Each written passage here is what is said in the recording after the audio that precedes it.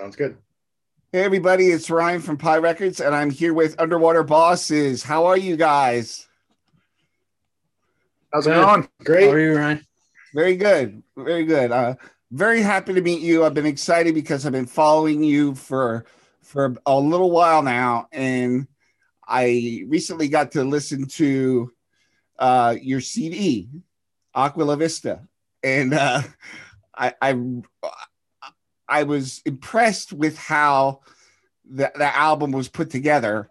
It really is. It like kind of like rides like a wave. I don't know if that was intentional or not.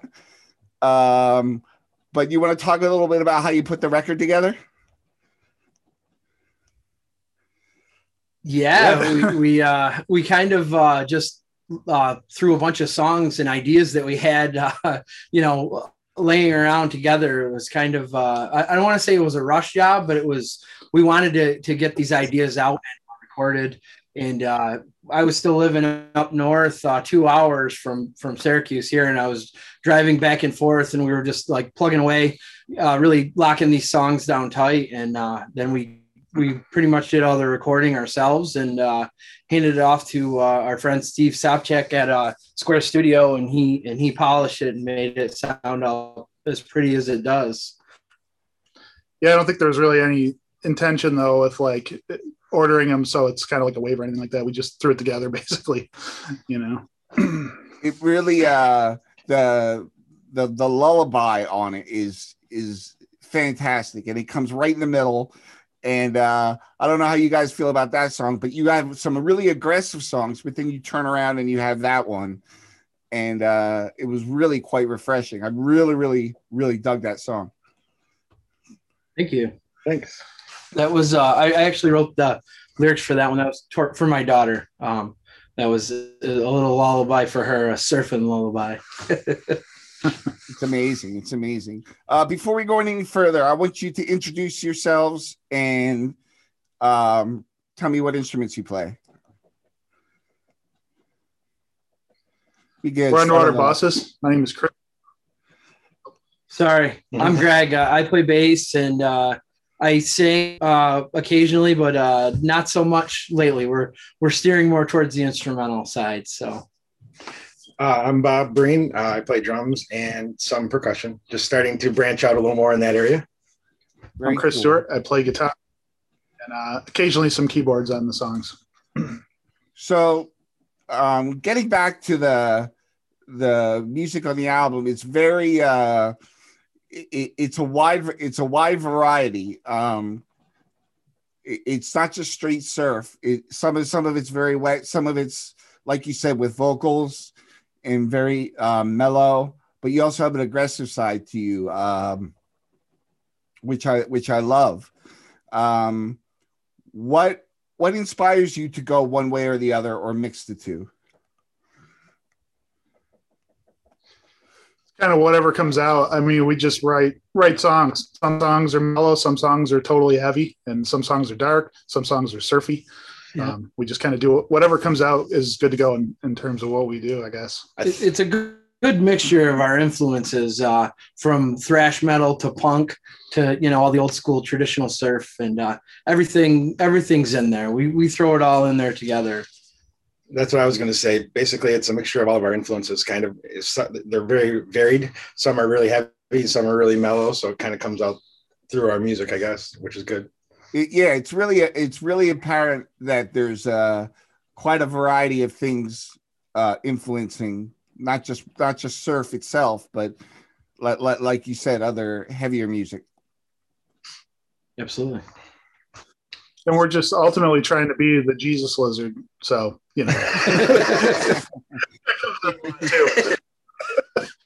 So I want to big ups to the Descendants. How much of Bill's drumming would you say has influenced you in your drumming? I would say a decent amount. I've been a Descendants and All fan for years, probably back early 90s. I got it. I was a little late to the party. They were pretty far into All by the time I even found out about them. But Bill's drumming definitely influenced me. I loved the how aggressive he was on his fills, and just how it drove the song. And I think a lot of my straight up what I consider surf fills are basically ripping off Bill. kind of when I go into a surf sort of realm, I feel like that's sort of what I'm doing, is going back to like Milo Goes to College and some of those sort of beats that have a sort of surf vibe to them in some ways.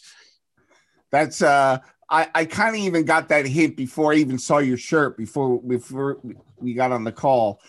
I was like, the drums are especially aggressive. Even in the slower songs, there's still that hint of, I'm not going to say Bill, but that style. Yep, and that makes me happy that you hear it. Bob definitely gets hard. Yeah, I have a tendency to hit pretty hard.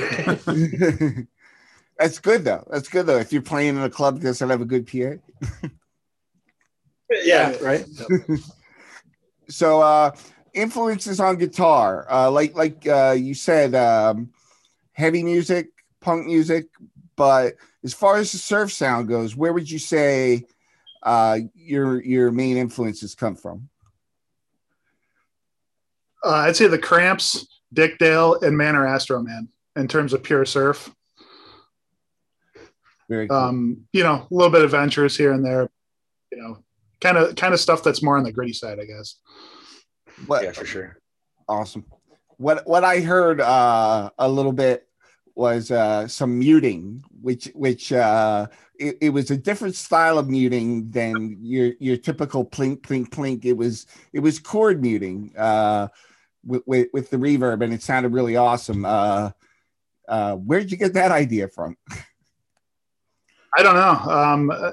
If you're talking, I think I do that on KGB Tsunami, and maybe a couple, but it just sounded cool when I was jamming on the riffs, you know, and it was a little bit heavy sounding almost, you know, so it was basically heavy metal without the distortion.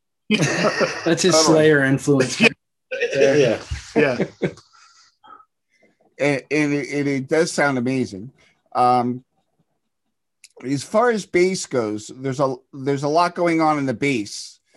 Can you speak of who would influence you to play such a busy type of music, in particular on bass? I mean, I'm influenced from everything, you know, from punk to metal to prog. I think Chris Squire, Mike Watt, Carl Alvarez of the Descendants for sure. You know, the Jesus Lizard, David William Sims is another big one for me. So anything in that, and you know, going back to you know, the Ventures, the way Bob played the bass. You know, I'm not quite as good as him, but that he's an awesome bass player, and definitely I try to be more like him. Awesome. So where are you guys located right now? Syracuse, New York. Yep, Syracuse. I'm very interested because I talked to a few bands from Syracuse in upstate New York. Tell me a little bit about what the scene is there in the community. I guess before COVID, there's a good mix of bands around. Generally, there's a lot of blues. There's a lot of metal, at least from what I can tell. There's some people. Our friend Mark Turley with LRS Records has a record label going here, and he's got a lot of cool stuff going on that we've been doing shows and some, hopefully some future releases and stuff like that. So there's a good scene here. Yeah, a lot of indie rock bands on LRS, and then and there's a cool underground punk scene. The War Lovers and Lucky 33. You know, shout out to those guys. Oh, yeah. It's really good company. Do you find that playing with a mix of genres is like a really, really good way to get one crowd into the other crowd's music? Yeah, definitely. Yep. It's good to kind of mix it up. Like if we play, you know, the shows with the punk bands, we'll even throw out a couple of Ramones covers or you know, Misfits or even Descendants from time to time. So, but it's good to mix it up, but we generally stick to like the originals and stuff. It's a good mix. Awesome.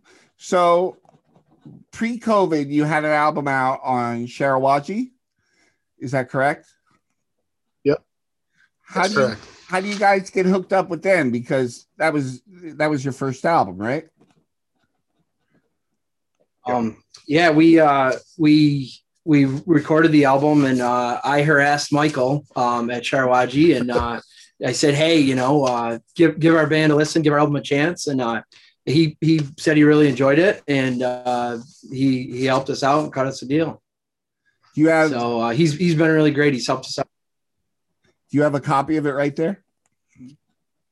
We have the CD right here, and the vinyl is in its final stages here, and that'll be coming out very soon. We'll just say. Did you hear the test pressings yet? Yes, we did. There it is, right here. We're sharing all of our secrets, but top secret right here. So it's coming soon. We're really excited about that. COVID, it had its setbacks, but also it gave us time to really help us out to sit back and work on some new material and really get our stuff together as well too. So good stuff coming. I see a lot of people with a lot of kind of pent up frustration, but out of that comes a lot of creativity. Did that guys help you kind of zero in on your work? I think so. Definitely gave us the time to write new songs and record about. We did a lot of singles last year, not a lot, but maybe 4 or 5 singles, I think. Yeah, we did a couple of singles on our own, and then we were asked to be on a compilation, the Surfing Kitty Christmas with Mark Malibu. We released a Christmas song for that, and did a video for 95X of us playing it live. And that was super cool. Mark's a great guy, and he helped raise a lot of money for a kitty sanctuary down in the Bahamas. So that was really cool that we could help out with that. So that's awesome. Yeah, and then we started writing and getting things ready for our next album. So we had a lot planned. We had a lot of shows that were booked that got canceled, and we had some studio shows and a couple of radio stations that got canceled. But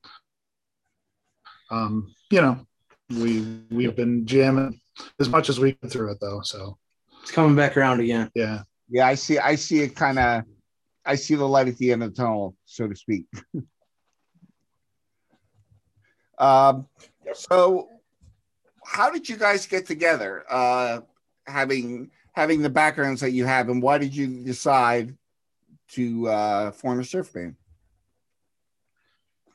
Our backgrounds are basically the same because we've known each other in high school, and we've gotten into the same bands every step of the way since then. So we've all kind of had the same bands. If one of us are into a band, we're all into it, basically.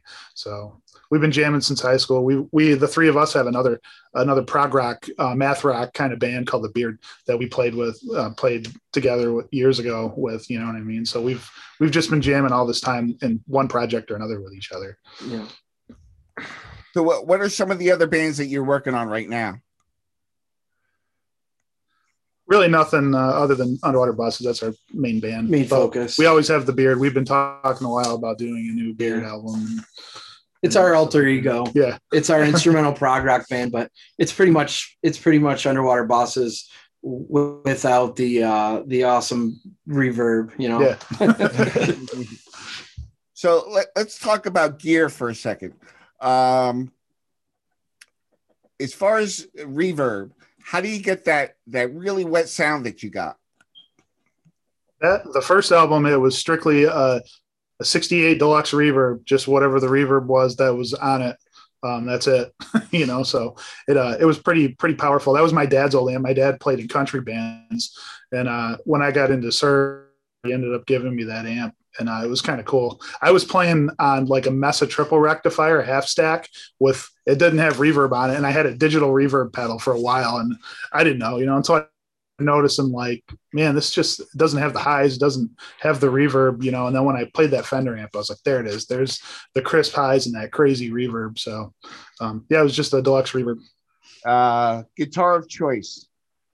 On that album, I played a Hallmark Custom 60, which was awesome. And I still have that, and I still play it. I've been playing a Strat on some newer stuff, so it's got a little bit more of a high end, glassy Fender sound, that old school kind of sound. But it's still heavy though. So, Awesome. What about Superphonics? Are you playing any of that? Superphonics, Drums. Oh, no. I'm using Rogers. Oh, Rogers cool. drums. They're pretty old.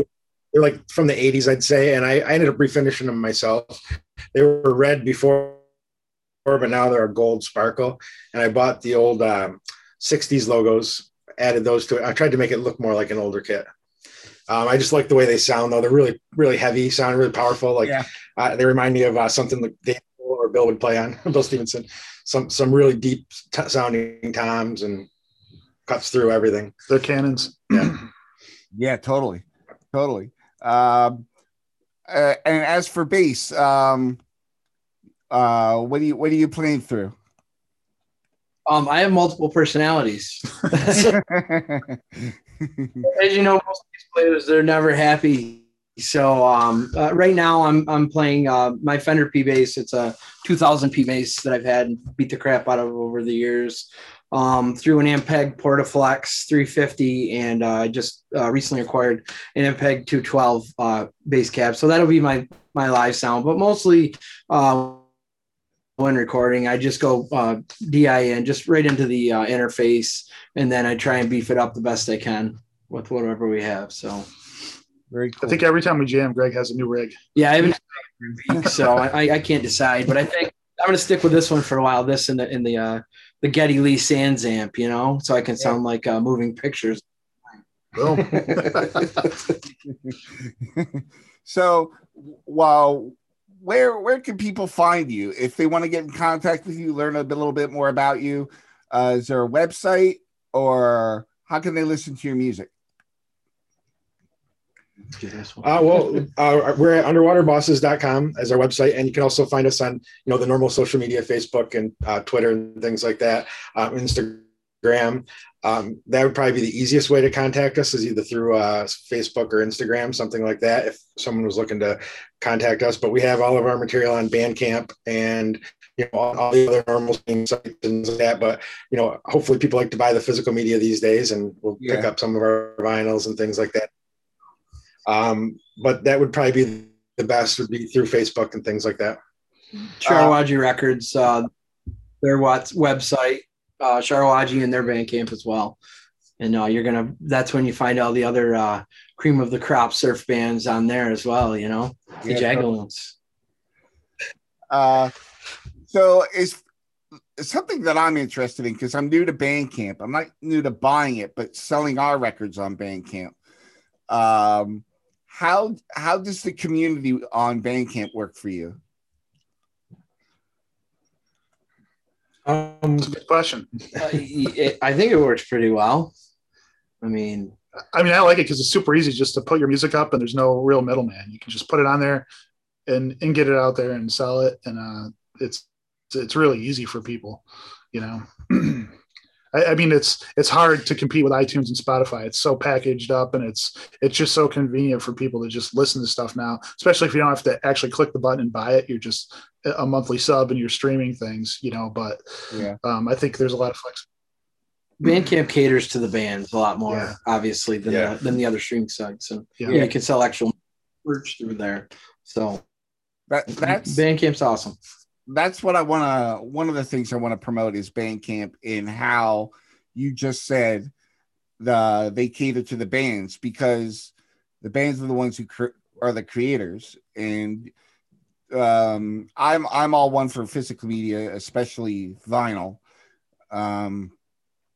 But would you say that say Bandcamp Friday is a great way to get people to hear new stuff? Do you find people come in and contact you more often on those days? Absolutely. Yeah, for sure. That's amazing. It's amazing what they're doing. And the fact that it's so versatile. I think is a testament to the designers being focused on the creators. There, you know what I mean? Yeah, Absolutely. it's cool too. You start to see some bands that you listen to a lot putting things out on Bandcamp, like Sebadoh. I remember when Sebadoh started putting stuff out on Bandcamp, I was like, wow, this is cool, you know? Yeah.